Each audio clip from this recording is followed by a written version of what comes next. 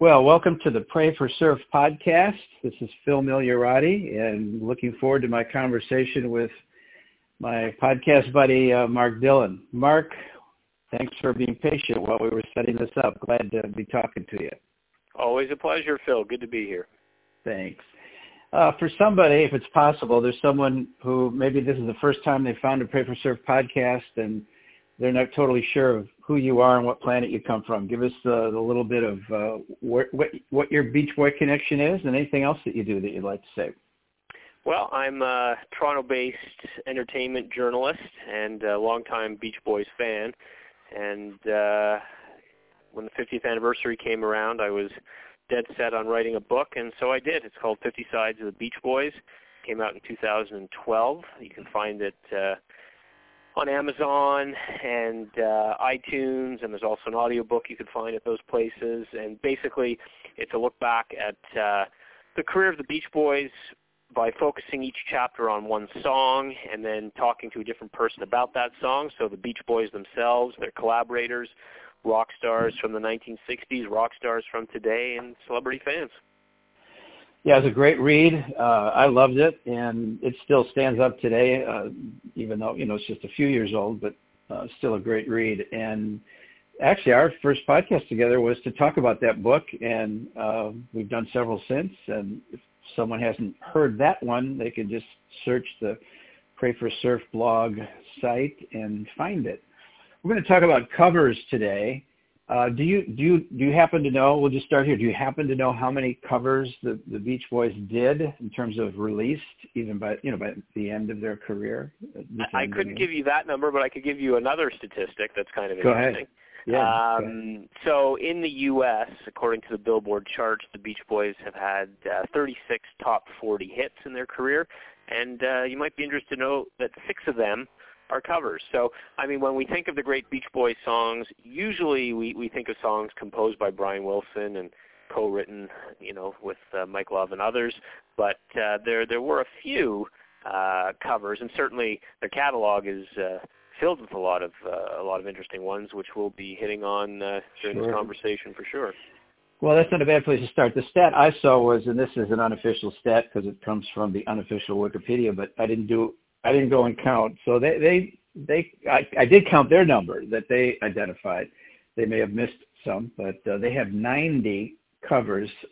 Some of those were initially unreleased, but have been released in some form, in the Twofers or, other kinds of Beach Boy Endless Harmonies, those kinds of things. So now their catalog is huge. How many groups have as many released songs as the Beach Boys? I don't know if there's any. Maybe they're number one. I don't know.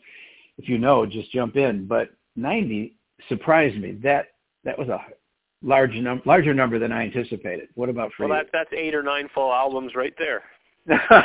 Exactly. Well, when we first started talking to each other about doing a cover conversation, one idea we had was to put an album's worth together. But once it got going, it just seemed like that, I don't know if that would really cover them all, and no pun intended.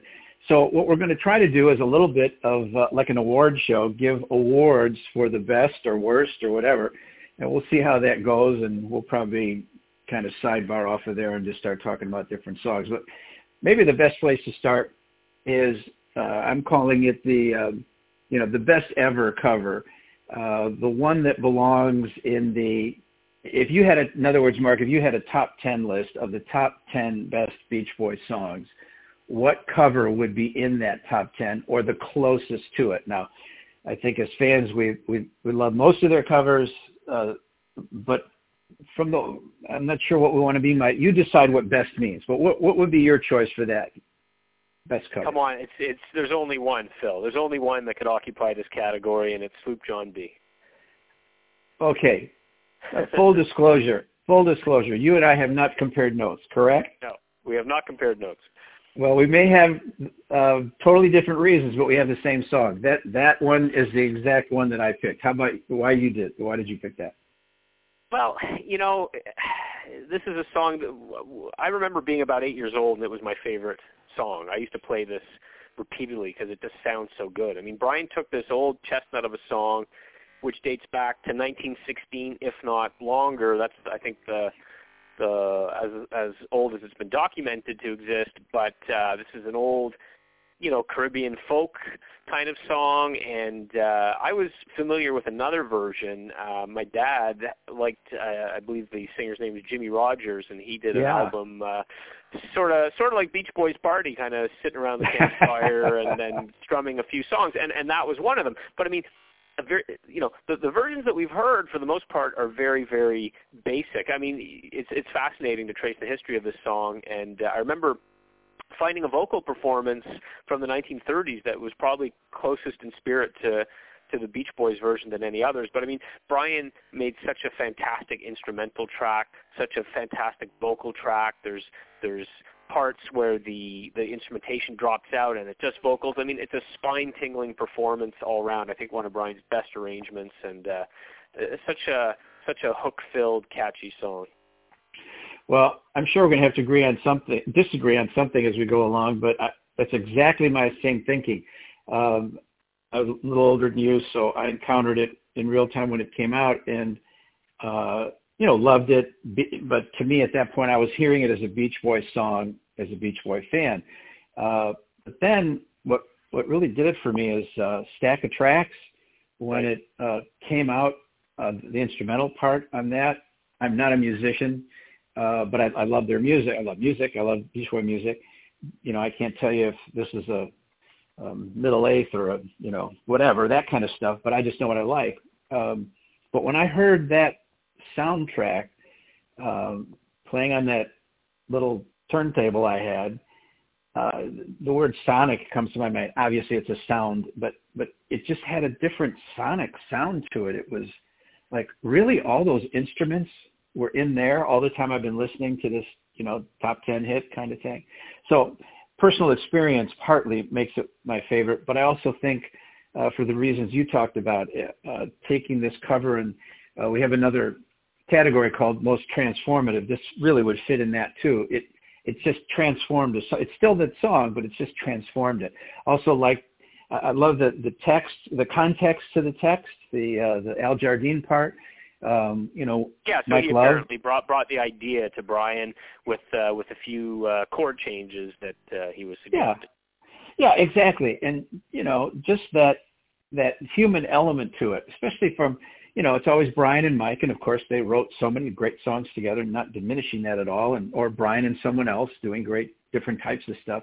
But here, I love all the guys, but Al and I had a couple of 3 meetings over the years, and so he's my friend. I don't know that I'm his. You know what I'm talking about. I'm still a fan, but just it kind of gives him a place. He didn't have a lot of leads at the time. To me, it's just a cool story of the band doing this song, and of course Brian doing a phenomenal vocal and instrumental. Yeah, I mean, Brian had more than a dozen of the Wrecking Crew session musicians, top of LA session musicians working on this one. And there's glockenspiel, and there's flutes, and there's saxophone, and Billy Strange on the 12-string guitar. It's just phenomenal music that I never grow tired of listening to. Well, at least we started off agreeing. Let's see where we go from here. Next category in the award show of the Beach Boys with their covers is the most overachieving cover song. Now, do we need to talk about what we mean by overachieving, or at least what you sense that means? Or well, I guess go to the song? I interpreted it as something that was, not necessarily very ambitious, but yielded ambitious results. And for me, I picked Barbara Ann because it was a song. So did I. Go ahead. Yeah. There we go.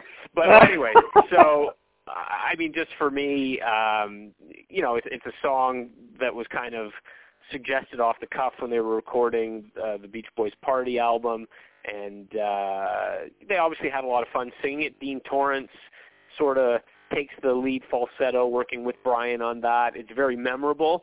I'm sure for some people it's one of their most annoying songs, and for some people it's one of their catchiest. But you certainly can't forget the ba ba ba ba Barbara Ann. It's just the song, of course, existed years earlier, and Jan and Dean had covered it as well. But there's just something about putting it in that context of, here we are just strumming some of our favorite songs, singing and have a good time, having a party.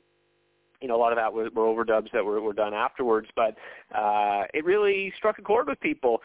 I think, maybe the timing of that release, and it wasn't the Beach Boys' choice to release it as a single, it was the record company because it was getting airplay, I think, in places like Boston.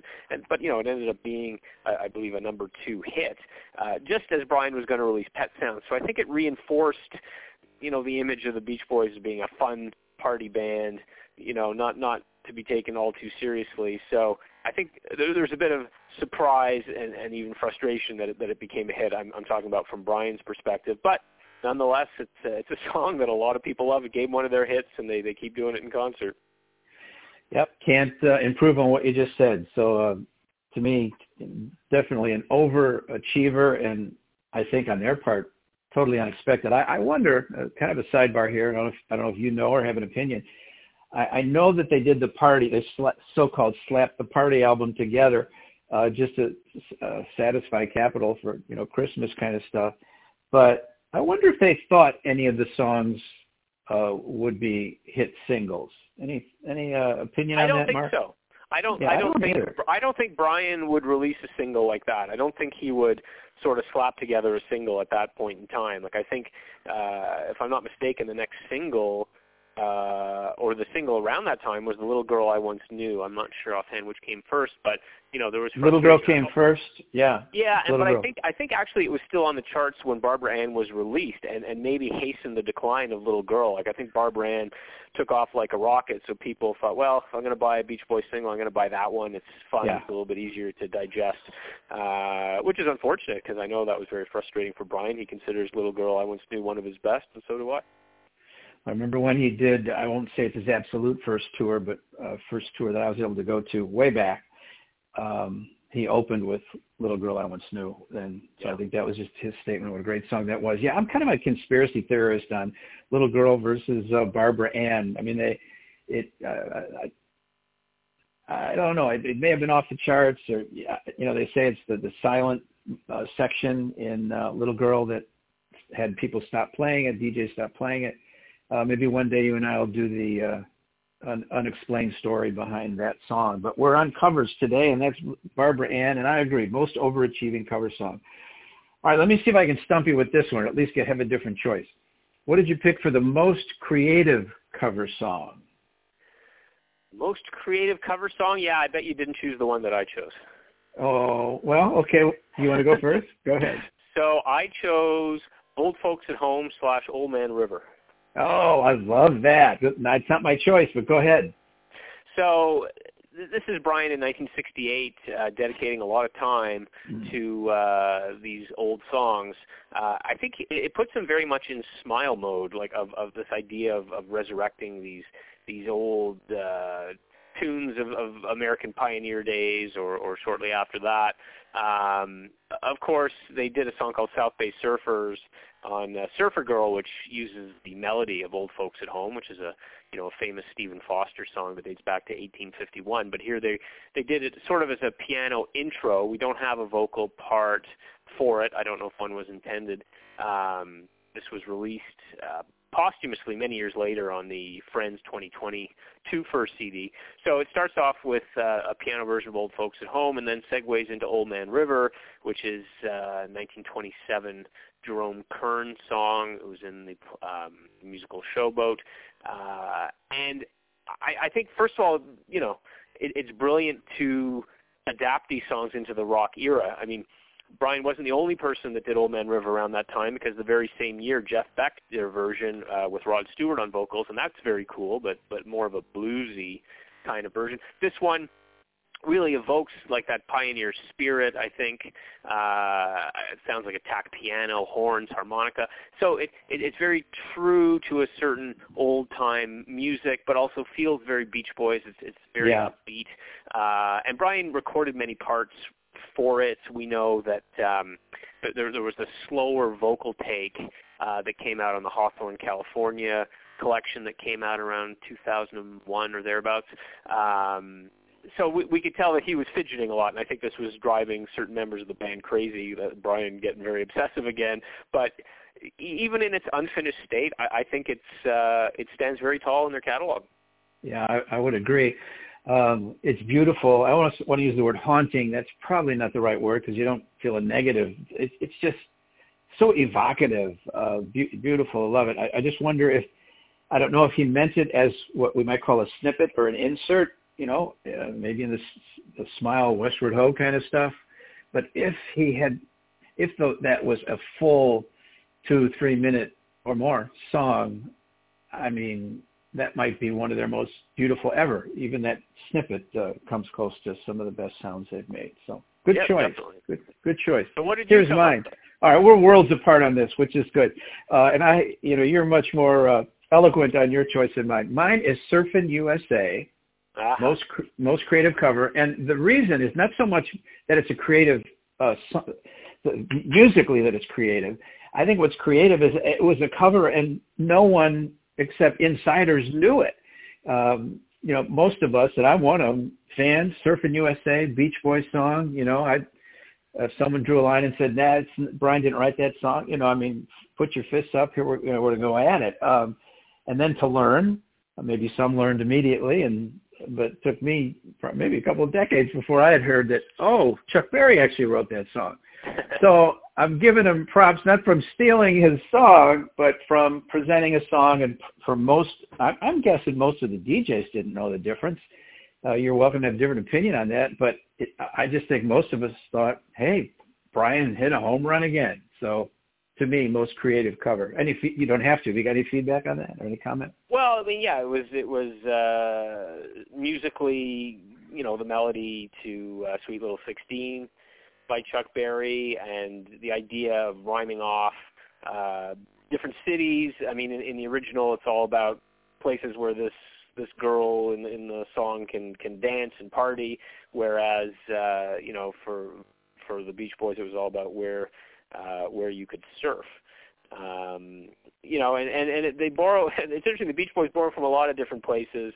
I believe the twangy guitar, David Marks had said, was borrowed from Duane Eddy, if I'm not mistaken. So yeah, I think you're right. I think I read that recently. Yeah.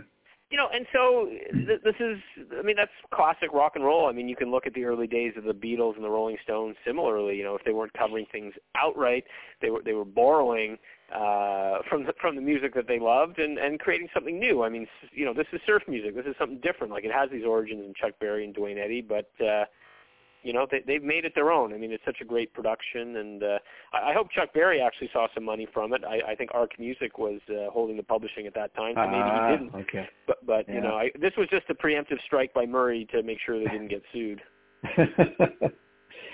All right, another category. I've used the word transformative before speaking of Sloop John B., but other than that one, what would you say would be the most transformative from original to cover? In other words, it wasn't just, okay, obviously this is the Beach Boys singing, we know the song, but it's like it I don't want to use the word, there was a transformation of the song, and you obviously were both subjective here, so you define that as you want, but what would you pick for a transformative cover from the original?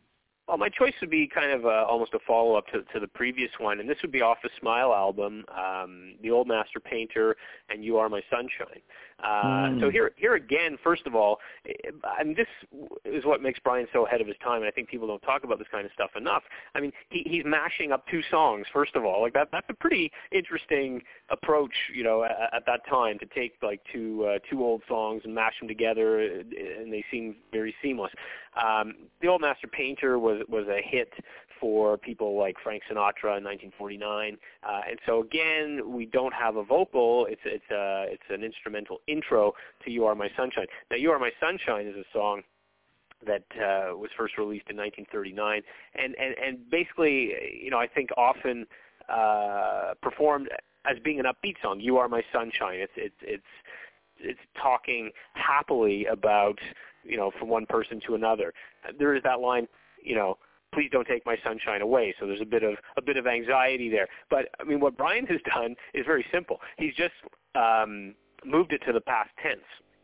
And "You Were My Sunshine" How Could You Take My Sunshine Away? So it's already happened, and it's sung by Dennis, and it's a very gloomy song with some, descending strings at the end, and almost like a saxophone that seems to be like laughing, at the narrator. It's a pretty creepy and effective piece of music, and not at all what it was originally intended to be.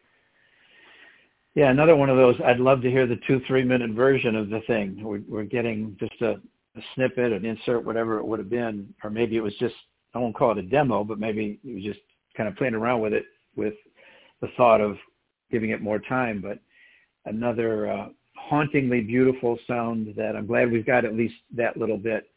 I don't think there's more in the what do I know? But I don't think there's more in the vaults, like the whole so-called record-long version of it. I'm sure more of that would have come out in the Smile sessions, but better to have that than nothing. I was way in a different place. I picked Do You Want to Dance? And to me, now maybe transformative is an unfair word in choosing that song, but for me, it transformed the Bobby Freeman version for me to certainly a Beach Boy version. Bobby Freeman wasn't Motown, but I understand some. I may be coming at this from more of an ethnic point of view than a musical point of view, but love. Both versions are great, but this one just seemed to. I mean, again, I use this word, but I know every song has sound, but it just it was a sonic boom for me hearing that song. I don't know if that had to do with just how young I was and transistor radios and all that kind of thing, but it's amazing what Brian could hear when he heard the original version and produce something. And this isn't a Good Vibrations, but I don't know. There's just for me, it's a song that draws me in, and I can't dance, not good at it, don't do it, but I want to dance when I hear that song. I want to get up and try my best. Any thoughts? I love it. It's a powerful song. It's one of my favorite Beach Boys records for sure, and it's got the Wrecking Crew using almost like a classical sound towards rock and roll, like big sounds like kettle drums and all that. The song has been covered a number of times, and there's a version 1962 by Cliff Richard and the Shadows. I'm sure that Brian was aware of that one, and that influenced him. And if I'm not mistaken, Del Shannon had a version of it on the radio, like it was a minor hit, just before the Beach Boys version. So I imagine maybe that was what sparked Brian. I mean, I think one thing that's underrated about Brian, like we think of the Beach Boys as living in their own world, but they've always been attuned, or especially in the 1960s, to the music going on around them. They dug it, they fed off it, and they covered it. Good example of it. We'll just keep going here. Most embarrassing result. Obviously, another subjective, interpret that as you will, but I'm guessing we'll have different songs on this. You go first. I didn't, when I thought about it, I couldn't think of too many really bad covers that they've done, but one that I think was probably unnecessary was Forever, as sung by John Stamos on the Summer in Paradise album. Dennis is a very unique guy, and he has a very unique voice, so it's pretty hard to try and replicate that. And, that version, with all due respect to Mr. Stamos, they put it on that album because I believe it had played on an episode of Full House, in a wedding episode. Sure. So they were cashing in on that. And, they try to make it very contemporary, with kind of like a metal guitar solo and all this. And it just, I don't know, just kind of rubbed me the wrong way. Yeah. I call it, maybe one day we'll do a list of what I'll call promotional recordings. In other words, and I'm mind reading here, but I'm not, when you mentioned the Full House connection, I just think it, and I'll try to be neutral on it. It's Mike Love, the businessman who knows how to catch a younger generation of fans, and they hear the song and they like it because it's a good song, and their teen heartthrob is singing it as opposed to I'll speak for myself, me looking at it and saying, is this as good as the original? Did it need to be done? That kind of thing. But yeah, I think that's a good choice. The one I picked, and I know I have people throwing stuff at me on this, but I picked Blueberry Hill from 15 Big Ones. Right. And that's just a personal thing. I mean, Blueberry Hill is a great song. Fats Domino, I think, right? Do I have that right? He sang the original. How do you? There's just some people you may want to stay away from their stuff because it's such a signature, in my view, such a signature kind of approach, vocal, sound, song, whatever. And I don't know. Maybe what I'm really saying here is most of the covers of 15 Big Ones just. When I first heard it, I mean, when it first came out, literally, and ran home from the record store and put it on, I'm like, really? Now maybe you can tutor me here on any of the songs, but certainly on Blueberry Hill. Maybe it's a lot better than I think, but I was just very whelmed at best, and probably not even that. Mostly underwhelmed, and I just. And a little bit of Mike's nasality there. Easy for me to pick. I'm not a singer. I'm not good at any of this stuff. They're great.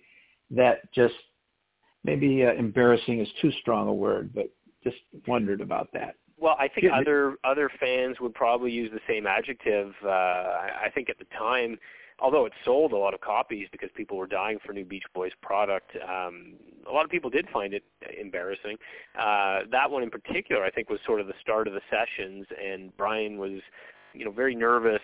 He had all these musicians, in front of him like in the old days, and he was expected to make magic right off the bat, and the session started with that one, and he was very eager to sort of get it done and get out. Like Earl Mankey, an engineer on that album, told me that you could basically, at the beginning of that track, you can hear the musicians are still kind of warming up, and Brian's like already started recording.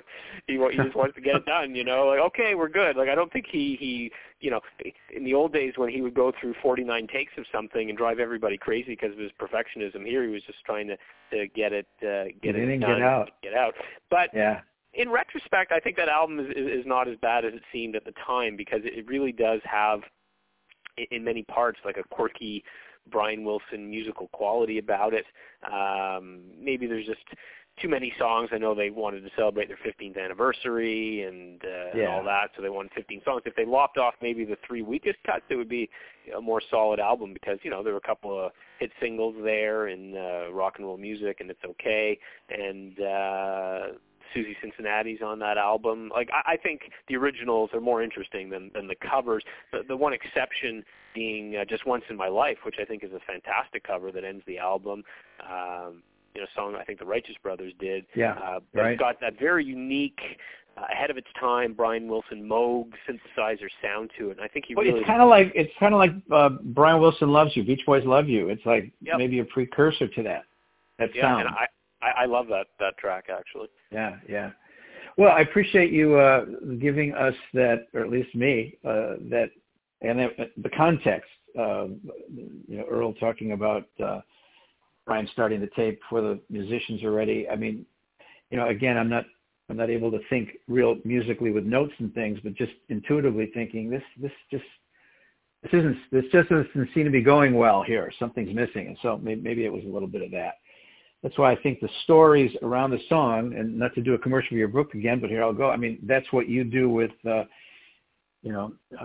50 Sides of the Beach Boys, and we need 50 more of those. So I hope you're on that assignment. Okay, how about beautiful cover, terrible song? What I mean by that is their result. I love the results, but why that song? You got one for that? Yeah. How about, okay. Well, I don't even think the result is beautiful, but how about Wipeout with the Fat Boys? I didn't think of that one. Go ahead. So, I mean, this was actually one of their biggest hits of that era, the 1980s. I think it was 80s, if not early 90s, but, went to number 12 on the charts. But taking the instrumental song Wipeout, surf classic, and then combining that with some rap or hip hop from the Fat Boys, it just, I mean, it's just one of those curiosities, makes you scratch your head. They were trying to be contemporary, and I don't think they need to try to ever be contemporary. They do their thing and let others follow. So that's, it's quizzical. I don't even know what to say about it, but certainly a surprise. Not that Wipeout is a surprise, but doing it with the Fat Boys certainly was.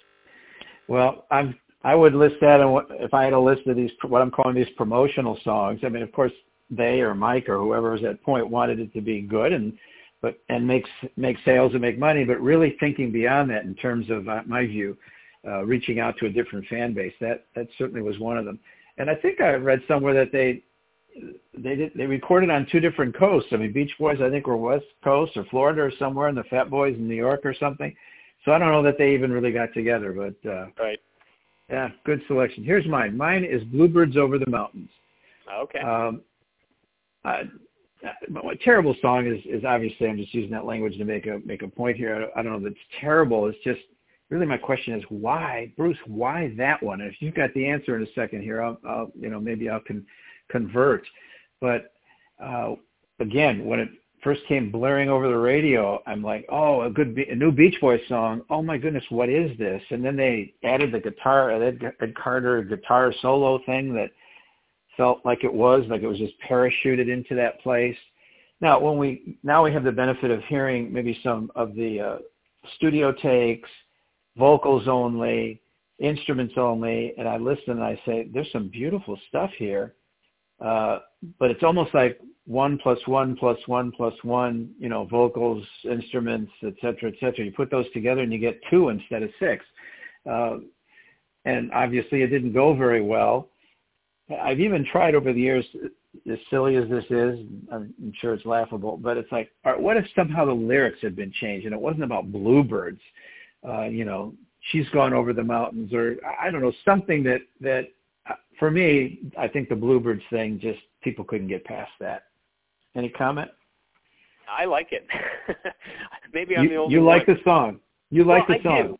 I do. Okay. I mean, so it's a rockabilly song that they sort of brought into the psychedelic era, and maybe the reason why I like it more than a lot of others do is because I was not familiar with the studio version for many years. I knew it from the live album, Live in London, or as it was called in North America, Beach Boys '69, which I got when I was a little kid in the mid '70s, and listen to that version, because if you find that there are disparate elements that don't gel together well in the single, well, there they are performing it live on stage, so it does sound more seamless, and it's got Ed Carter doing some great guitar. It's got a fantastic horn section too, which really sells it. I mean, I love that whole album. Like, I think they were just hot that night, and it's my favorite live album of theirs, and that's where I knew the song from. I thought that was a pretty smoking version. The studio version's a bit slower, lacks a little bit of energy, but maybe going to the live version is the way to go.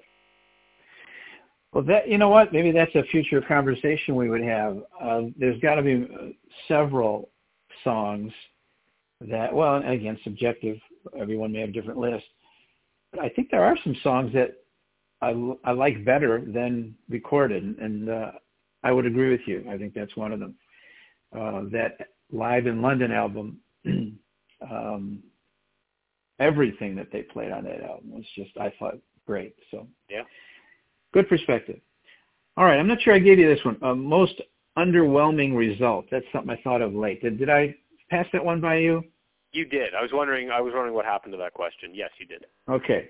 So what do you got? You got one? I'm going to get really obscure now. Okay. The Battle Hymn of the Republic. Are you desperate, or do you mean that? No, I definitely. If there's an underwhelming cover, I think that's it. Collectors will know this one. It's been booted before, and I believe it was one of those songs, while they were sort of riding the endless summer success, their greatest hit success, and people were, waiting for new product. They got together at Jim Guercio's Caribou Ranch Studios, 1974, and this is one of the things they decided to record. I don't know why. I mean, maybe because of the American Bicentennial coming up in 1976.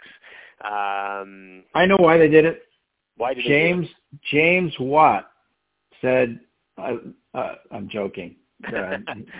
He said, I want you to sing this at the July 4th. Yeah, maybe if they'd done that, James Watt wouldn't have made such a big stink about it. But anyway, this is obviously like a very famous song from 1861, and you would expect maybe the Beach Boys could do something with it, but I mean it just goes on and on. Mike Love's not working. Mike Love's vocal is not working, and it's just there's no highlights to it. It's just maybe I'm cheating by picking something that they chose not to release, but you could certainly hear why. Well, it eventually got released in some form, so it's okay.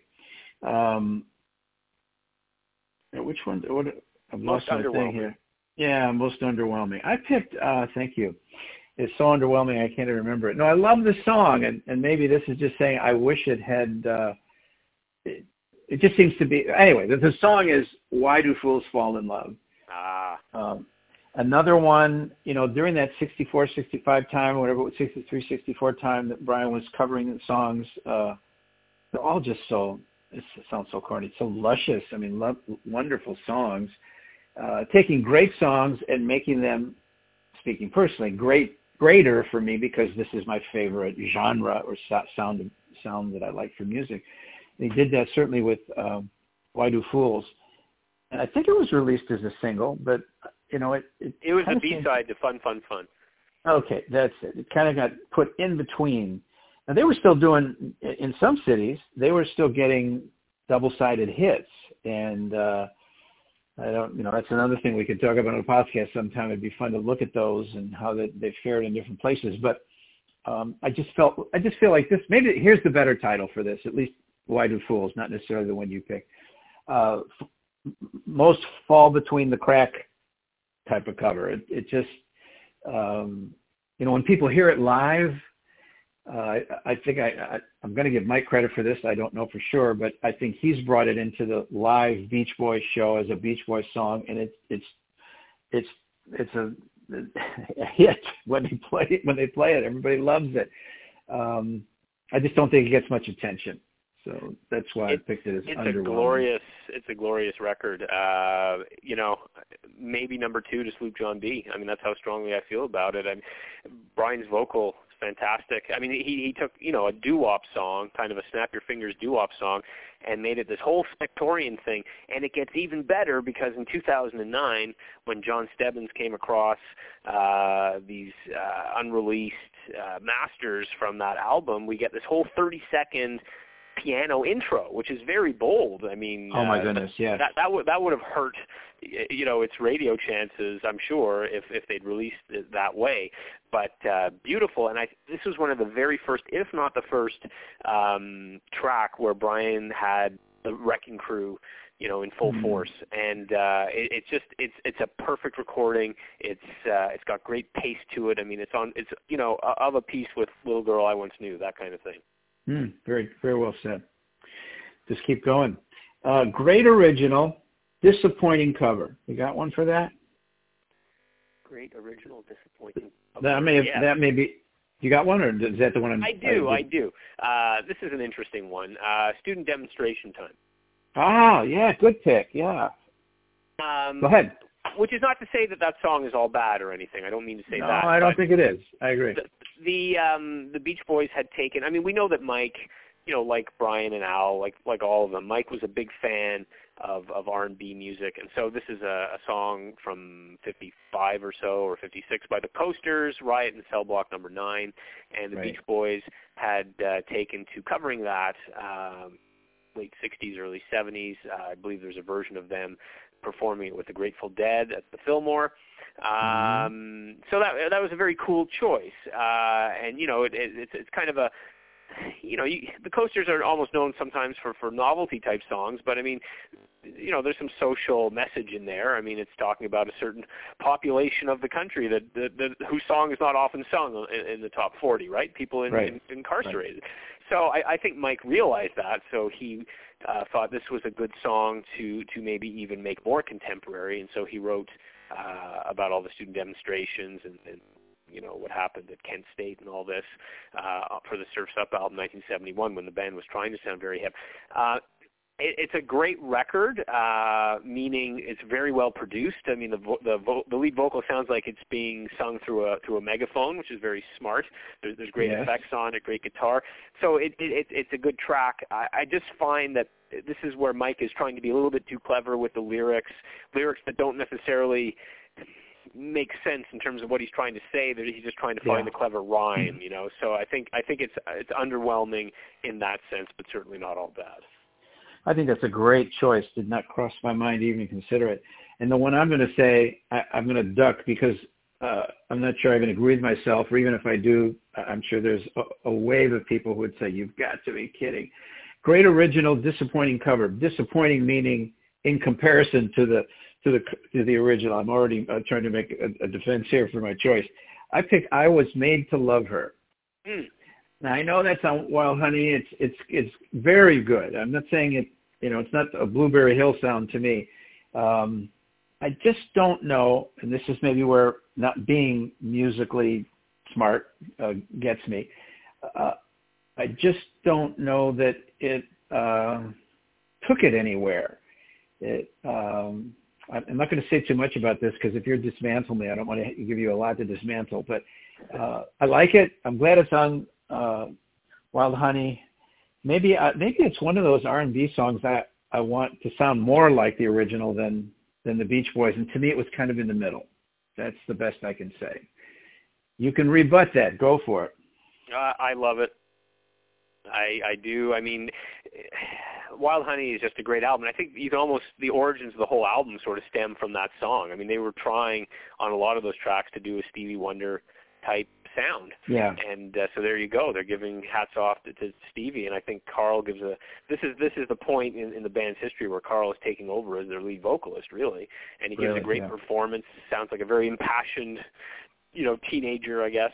And it's got speed to it, and the original's perfect. You don't have to try and improve on the original, but it moves a bit slower and it's more guitar based, whereas this one has a very fast piano going, and I think that works really well. But I mean, there are probably a lot of people that agree with you. A lot of people, when Wild Honey came out, thought it sounded all wrong, and I'm sure some people think it sounds all wrong today. I personally love it, and I'll give you an interesting reference here. Robert Christgau, who is, maybe the most revered music critic out there. I mean, he started writing for the Village Voice more than 50 years ago, and now he's doing his own thing online. He's still at it. And in the 1970s, he was asked to compile his top 10 albums of all time, and Wild Honey was there. This little album, like this little Beach Boys R&B album, this great critic is calling one of the 10 best albums of all time. And one of the things that he really liked about it is he gave Brian major props for covering Stevie Wonder back in 1967. This song was not a classic when Brian covered it. This song had been out a couple of months, and nobody was covering Stevie Wonder. But Brian, he had the ear to know right away this was a great song, and so he went ahead and covered it. Like, I just like that kind of spontaneity. Like, he hears something on the radio, and all of a sudden the Beach Boys have a cover version, and then I don't know. Maybe I'm in the minority, but I think it works. No, you're preaching well. I'm confessing my sin. It's wonderful. I love the conversation. You up for a few more? Oh yeah. Okay. Best Beach Boy cover of an instrumental. Yes, I'm going to really surprise you here. I'm going to pick The Rocking Surfer off Surfer Girl. Yeah, I am surprised. Go ahead. I always just love this track. There are two very good instrumentals buried on that album, and that album is fantastic when you think about it. Like, I think it kind of gets overlooked sometimes, but there's so many classic Beach Boys songs, more so than any album deserves on that particular album, and those instrumentals, I think, are very strong because, I mean, this is the point where Brian is in control as producer. There's no Nick Venet there as there was for the first two albums. It's Brian in the facilities that he wants to record in, calling the shots, And I always just loved the way this sounded. It had kind of a manic kind of like carnival sound to it. Yeah. Organ. and I didn't know much about it. Like, I mean, it is a cover, and I didn't know where it came from, so I had to do a little research. And so it turns out that a group called the Tri-Five had just covered this themselves in March 1963, and this comes via Craig Slowinski, the great sessionographer of the Beach Boys. Oh my, yes. Yeah. And so, and they got it from, apparently, this is like an old Czech folk song, and that information comes from Lee Dempsey, who is the editor emeritus of Endless Summer Quarterly. So you know, from a Czech folk song, and apparently this refrain, this melody was used as good humor music in Southern California at the time. So I guess when the Ice Cream Man was coming, you'd be hearing this tune. Didn't know that.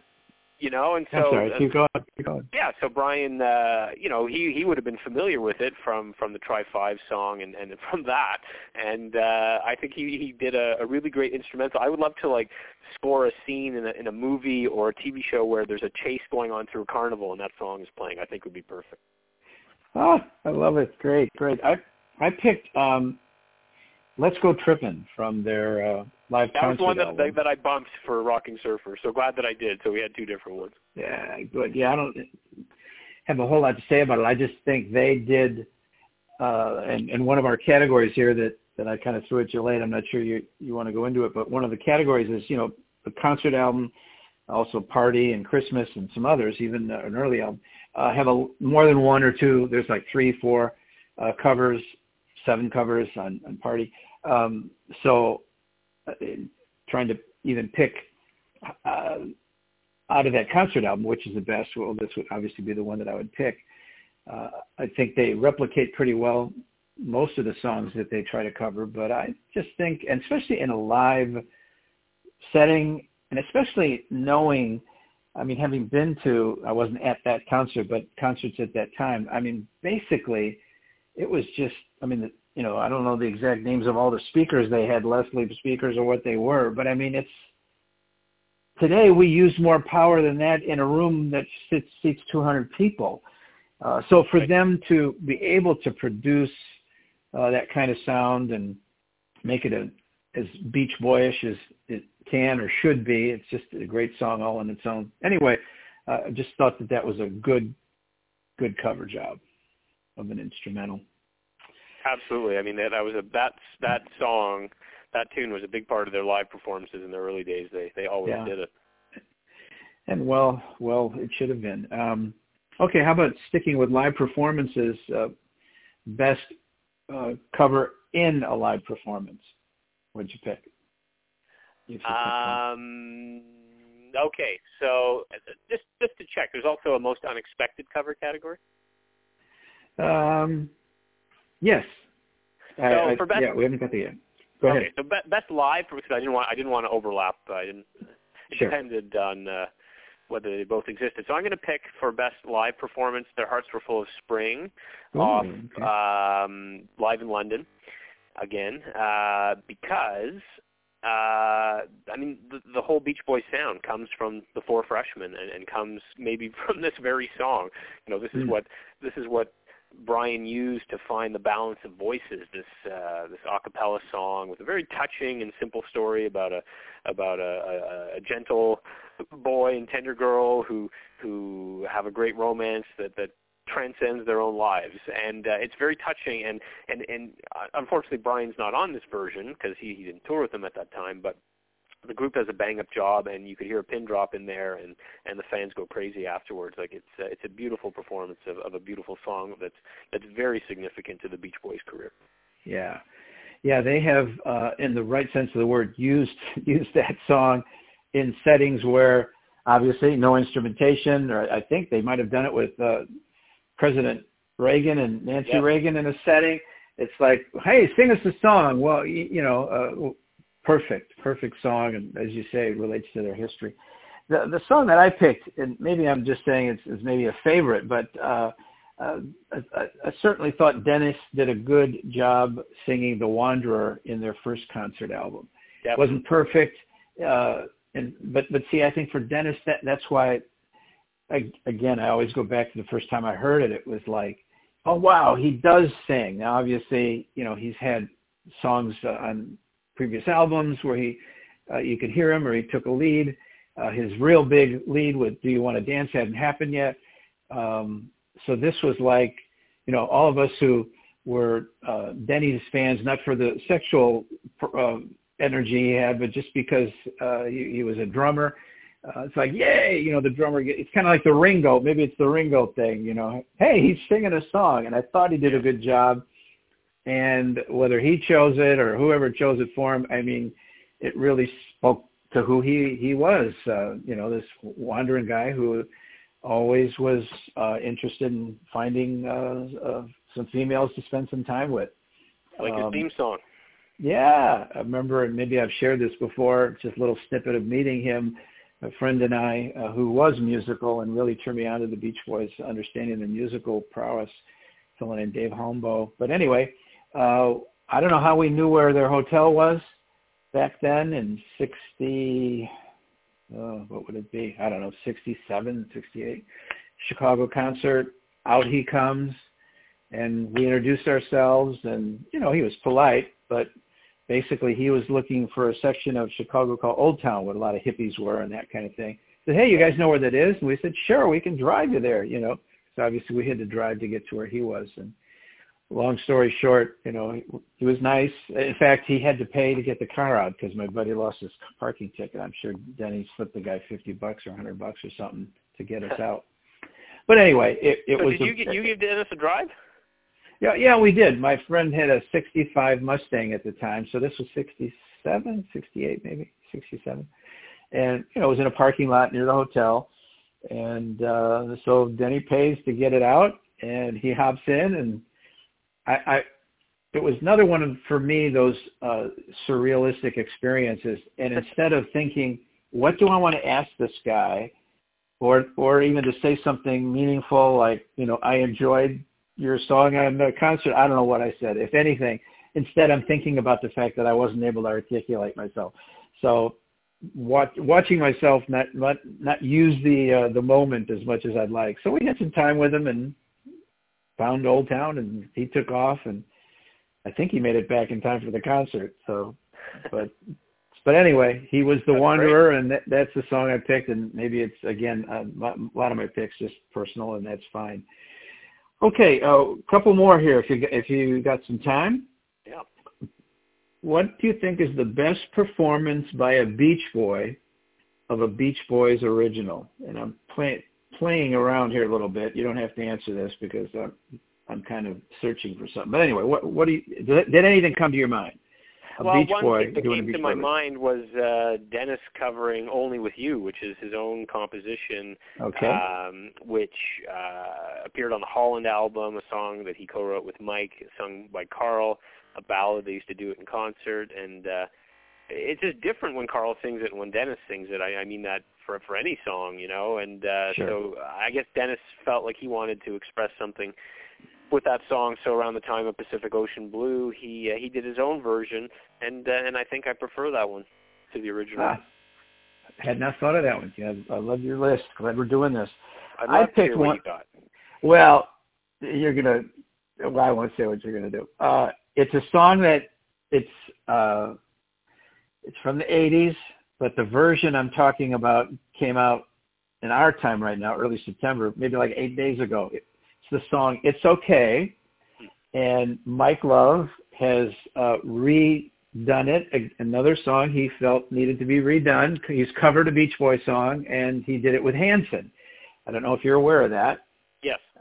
Yeah, and I just thought he didn't murder it, I don't think, but it was interesting that we still have Beach Boys covering their own songs.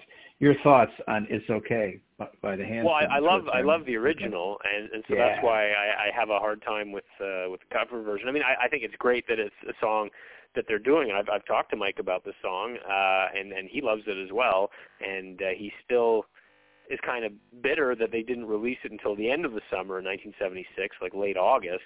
Like maybe they should have released that one as the first single because it was an original.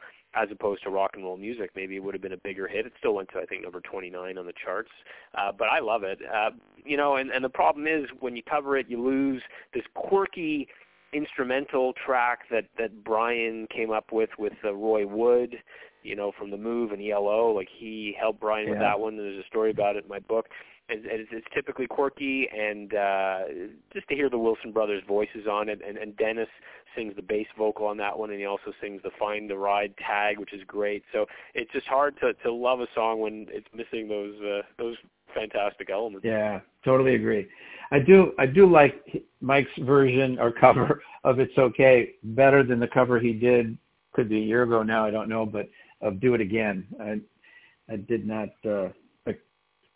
like that one as much as this one. I didn't like it at all, really. I don't know about if you remember that one. I do, yes. Yeah, I mean, again, like, why bother? Why bother? Feeling on that.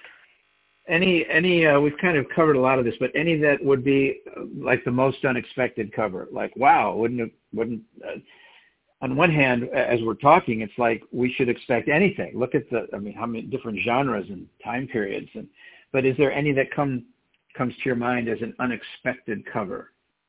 Absolutely, and maybe it's a cheat because it's a live cover, but how about Jumpin' Jack Flash? Ah, okay, go with that. Go ahead. So in the early and mid-'70s, Mike decided that he wanted to end some shows with Jumpin' Jack Flash and fun. And, it sounds like, ugh, this could be bad, but it's not. I mean, the versions that I've heard are pretty darn good. I mean, it sounds like they have some female background vocalists, pretty good horn section, and Mike would sort of mimic Mick Jagger as he did it. I think it's cool that they would dare to do that, and I think they pulled it off, and it's a surprise to many people. And it's just unfortunate that we don't have an official version of this available. It was going to be on the 1973 concert album, which was originally projected to be a one-disc album, and then they decided to expand it to 2 discs, but for some reason that song was lopped off. So we know it exists, and they really should release it one day. Well, Mike hadn't made his comments about Mick Jagger in 1973, so I don't think Mick would have refused them permission, but maybe after that he wouldn't have appreciated some of the things Mike said about Even him. in recent years, though, Mike has said that he doesn't like the Rolling Stones, which, I mean, Brian would never say that. Brian loves the Rolling Stones, but but it's just I think Mike doesn't like their notorious lifestyle more than anything. But even in recent years, he has performed Jumpin' Jack Flash in concert. Cool. Well, the song I picked was "The Times They Are A-Changin'," party album. When it, when it first came out, it's like, whoa, a Dylan tune by the Beach Boys at a party? Really? But it gave Al a chance to shine. And what I didn't realize at the time, I don't want to give them more credit as being, social prophets or anything. I mean, it was a Dylan song. But they weren't just, sitting on the beach looking at the girls and surfing. I mean, they did that, but there was social consciousness along the way, and certainly we see it. We could pick a bunch, and maybe that'd be another good podcast to do, social consciousness of the Beach Boys. But Don't Go Near the Water, that kind of thing, welfare song. So they began to sing about things other than loop-de-loop flying in an airplane. So this was one of my first encounters with them doing that, and I don't know that it was stunning because it's the Beach Boys party, and yet I think they did it. I think they did a credible job of covering that song. How do you feel? Absolutely. Yeah. I think, it gives Al a spotlight. His voice is great on that, and he's the folky in the group, so it allows him to do what he wants, and it shows that the Beach Boys are definitely paying attention to music and what's going on around them at that time. Well, we should wind this down, but maybe just pick, is there a song, maybe there's a couple songs I want to mention briefly here, any song, any cover that you want to mention, whether you give it an award or not, just for whatever reason? What comes to mind? Well, it's kind of funny, the one that we have not mentioned, and it only really occurred to me in the course of our conversation, but I would like to change one of my answers. All right. for most transformative cover, what about Kokomo? Oh, okay. Unpack that a little bit. So this is a song that was written originally by John Phillips of the Mamas and the Papas and Scott McKenzie, who he had a long partnership with. They did San Francisco Wear Flowers in Your Hair back for the Monterey Pop Festival. So, I mean, this John Phillips was trying to resurrect the Mamas and the Papas in some form in the 80s, I guess, and wrote this song, which is a very mellow, in its original form, it's a very mellow kind of adult contemporary song, sort of wistful about a love affair that is over, remembering, a tropical trip they took. Kind of a mellow downbeat song. So, Mike's got to be given credit here for taking this, Mike and Terry Melcher, who produced it, right, and turning it into an upbeat, sing-along rock and roll song. Of course, this is the song that people are most divided on in terms of the Beach Boys canon. But I mean, a number one song is a number one song, and for the Beach Boys to score a number one song in 1988 is just miraculous. And so Mike. Good choice. He turned it from past tense to present tense, like the relationship is happening, so it's more positive. And he added hooks to it, the whole Aruba, Bahama. And, it's an earworm. Like, love it or hate it, it's an earworm, and they really reaped a big success with it. Oh, good insight. I discovered recently that I hated it because Brian wasn't on it. I think a lot of fans would agree with you for that reason. And there's defense that they couldn't get him on it. They say they tried. I believe all that. But even if it's not true, I'm thinking. But you know what? There's a whole bunch of other songs that have been done. Mike wasn't on all the Friends songs. Right. Ellen wasn't on the cover of Summer Days. So in order to have this group around us for these now 55 years or whatever it is, just not everybody can show up at the same time. There's a whole bunch of songs. There may have been a couple albums. Years, Bill. 57. Okay, I'm trying to keep younger here. There was times Dennis wasn't even in the studio for several of the songs on an album. So I'm just trying to begin to enjoy the song for what it is and what it achieved, and you said it well. I'll go from there to a song, and again, don't have necessarily an award title for it, but Get You Back. I didn't like it a lot when it came out, and again, that might be because I didn't feel I didn't feel Brian's fingerprints or vibes in it. I don't know. But what happened to me was when I heard David Marks do it live, I liked it. When I heard the live, then the live recording came out, and of course bought that and listened to it. It's like, okay, now I like that song, and it's not so much the story. Although part of his story is, yay, Dave, let's get David back up there and not just give him a throwaway. So I thought he did a very good job, and I'm probably overrating it because I want it to be good. But anyway, Beach Boys doing a cover of their own song and doing it better. Now, not everyone would agree it's better, but to me, it gave me that song to enjoy in a way I hadn't before. Funnily enough, a lot of people might say that Get You Back is a cover of Hungry Heart by Bruce Springsteen. Aha, that's a good one. But, go ahead. I do like Get You Back. I even like the original studio version quite a lot, and it's a catchy song. It's very nostalgic, but it works. And I had noted this as well. David Marks sort of covers it, and I think it did very well in their tour. I remember I was hearing them do it in sound check, and I thought it sounded great. So that's a good choice. I'll pick another one. Blondie singing lead on Sail on Sailor. I'll call that a cover of a song, kind of like Surfin' USA and Kokomo, as you mentioned. I had a chance to speak to Ray Kennedy on the phone. Don't have any idea how I got his phone number, but actually now I do remember. But anyway, that doesn't matter. Just hearing him talk about, he kind of had a chip on his shoulder. It was like, hey, this was a song that existed before this isn't a quote of his, but kind of before we gave it to the Beach Boys, or, Van Dyke kind of came in and said, here, let's bring this to Brian, otherwise their album's not going to come out, the whole story about that. But certainly the Sail on Sailor version that Brian and Van Dyke and Ray Kennedy and Tandem, somebody on that. And Elmer. Elmer, yeah, exactly. That, the Beach Boys version, I think, is classic. It's a phenomenal song.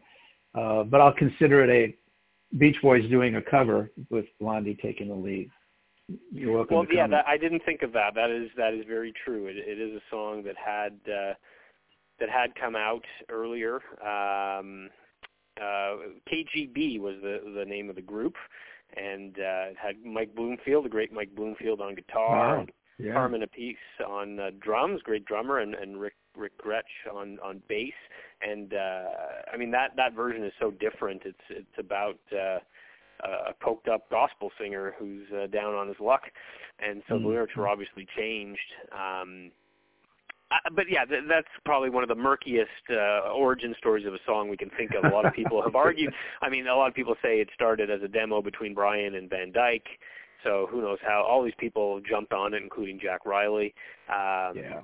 But I think it's great for Blondie. Like, that's Blondie's great moment, as a Beach Boy, because I think he could relate to that song with its sort of naval theme. Because here's a guy that, at a very young age had come over from South Africa to England, where Carl Wilson discovered their group, The Flame.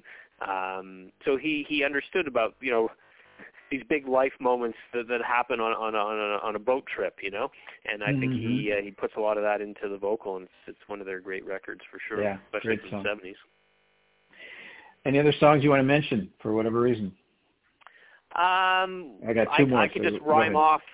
We talked about maybe what was the best performance by each vocalist on a cover. So I can just rhyme off all my choices for you that we haven't mentioned so far. Yeah, go for that. So for Mike, and I'm surprised I'm going to say this, but Rock and Roll Music, I didn't like the original version, but since they've remixed it, I think the way that it was intended, and this, I guess, came out on the recent Made in California box set, I think it sounds great. So now... All right, do a timeout. You just mentioned about remixing. There are several, I don't have a list of them, but there are several songs that, people like yourself, researchers, experts, commentators say, yeah, this sounds much better than the one they released. Maybe this just shows my naivete, but why? They must have, didn't they know that? Why would they release something that's murky or too much in the background, or this is too much in the forefront? I mean, maybe. I mean, I think they were thinking of AM radio and the audio limitations of that, like, so trying to keep it a little simpler and shorter, because they lopped off a whole verse that has reappeared. And yeah, I think yes, you're right. It's really transformed for me into a song that I didn't like to a song that I really do like. Okay, I interrupted you, Mike. That's now Mike. Keep going. You keep going. Al, I'm not gonna jump in. You keep going. Okay. For Al, Come Go With Me. That's what I did have. I just said I wasn't going to say it. That's the one I picked. Yeah, go ahead. A great vocal by him. I thought it was Carl the first time I heard it, because you rarely hear Al singing in that higher register. But that's a perfect cover right there. For Brian's best vocal performance on a cover, I picked Why Do Fools Fall in Love. We already talked about that. For Carl's best, I can hear.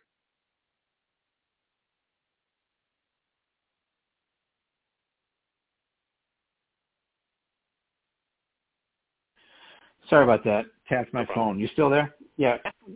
Start over with what you're saying, please. Sorry, where do you want me to start?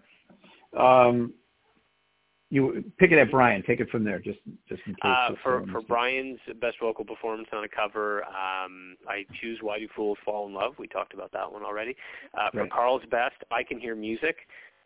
Cover of an obscure Ronettes song, and I think one of the great vocals in Beach Boys history. Soaring vocal, beautiful. For Dennis's, I mean, this is an interesting choice. I think You Are So Beautiful. Now, we call this a cover, but a lot of recent research, including my own, has shown that Dennis was involved in writing this song. Billy Hinchy is witness to that. It's credited to Billy Preston. But everyone wondered, why did Dennis sing this very popular song when he could have sung one of his own? and now we realize it was one of his own. He just didn't like to talk about it. But so we do have a 1980 version from the Live at Knebworth album, and I would love to hear a released version when his voice was in a little bit better shape, say circa 1976. Hopefully that'll be fun. For Bruce, I'm going to pick Your Song, the Elton John tune, which he used to do in the early 70s. I think it was a good showcase for his vocals and keyboarding abilities. For David, I'm picking Get You Back, which we also talked about. And for Blondie, I'm going to choose Feel Flows because now that he's touring with Brian and Al, he does that one in concert, and it's fantastic. He does. Yeah, I mean, it sort of gives that song the spiritualism that it calls for. Very cool. All right, last but not least, Christmas album. Really, if you think of it, it's just a whole bunch of covers after their originals. I'll just start off. You don't have to have one. If you do, pick it up when I'm done. I think all of them are done well, but for me, and again, very subjective, the one that stands out is We Three Kings. The reason for that partly, of course, is I'm Christian. I sing it in church at Christmas. It's spiritual with a capital S for me. But just the way that it starts out, how they bring orchestration, it's still that Beach Boys sound. It sounds like a hymn, but not real. I mean, beyond that, maybe I'm stretching it. A lot of people just hear it and maybe press the skip button. But for me, I think it's, maybe I should say, it's an unexpected cover, except, of course, they did a Christmas album. What would ever lead them to even consider that song? That takes me to, I would love to hear, I've wished for this conversation with Brian to say, Brian, I'd love to hear you do a gospel album. And to me, gospel would, of course, mean Black African-American gospel, which they've done a couple tunes of, but also gospel meaning the selection of, hymns of the church, so to speak, throughout history. I just think they'd be stunning. And from a musical point of view, people who don't believe in Christ, I think still can enjoy this song. But certainly those of us who have faith in that message, it's just very inspiring. So for me, at the very least, you're going to get Brian to tour behind the Christmas album this year. I know. I never would have thought that they'd do that thing, cover to so-called top to bottom, cover to cover. That should be a fun experience. Well, the one that I would choose is a bit of a cheat in that it's a B-side bonus track, but The Lord's Prayer. Okay, go ahead. I believe this was released as a B-side back in the day. Wasn't it on Little Saint Nick, the first single? No? I'm not sure offhand, but we did get it as a bonus track later on. Right.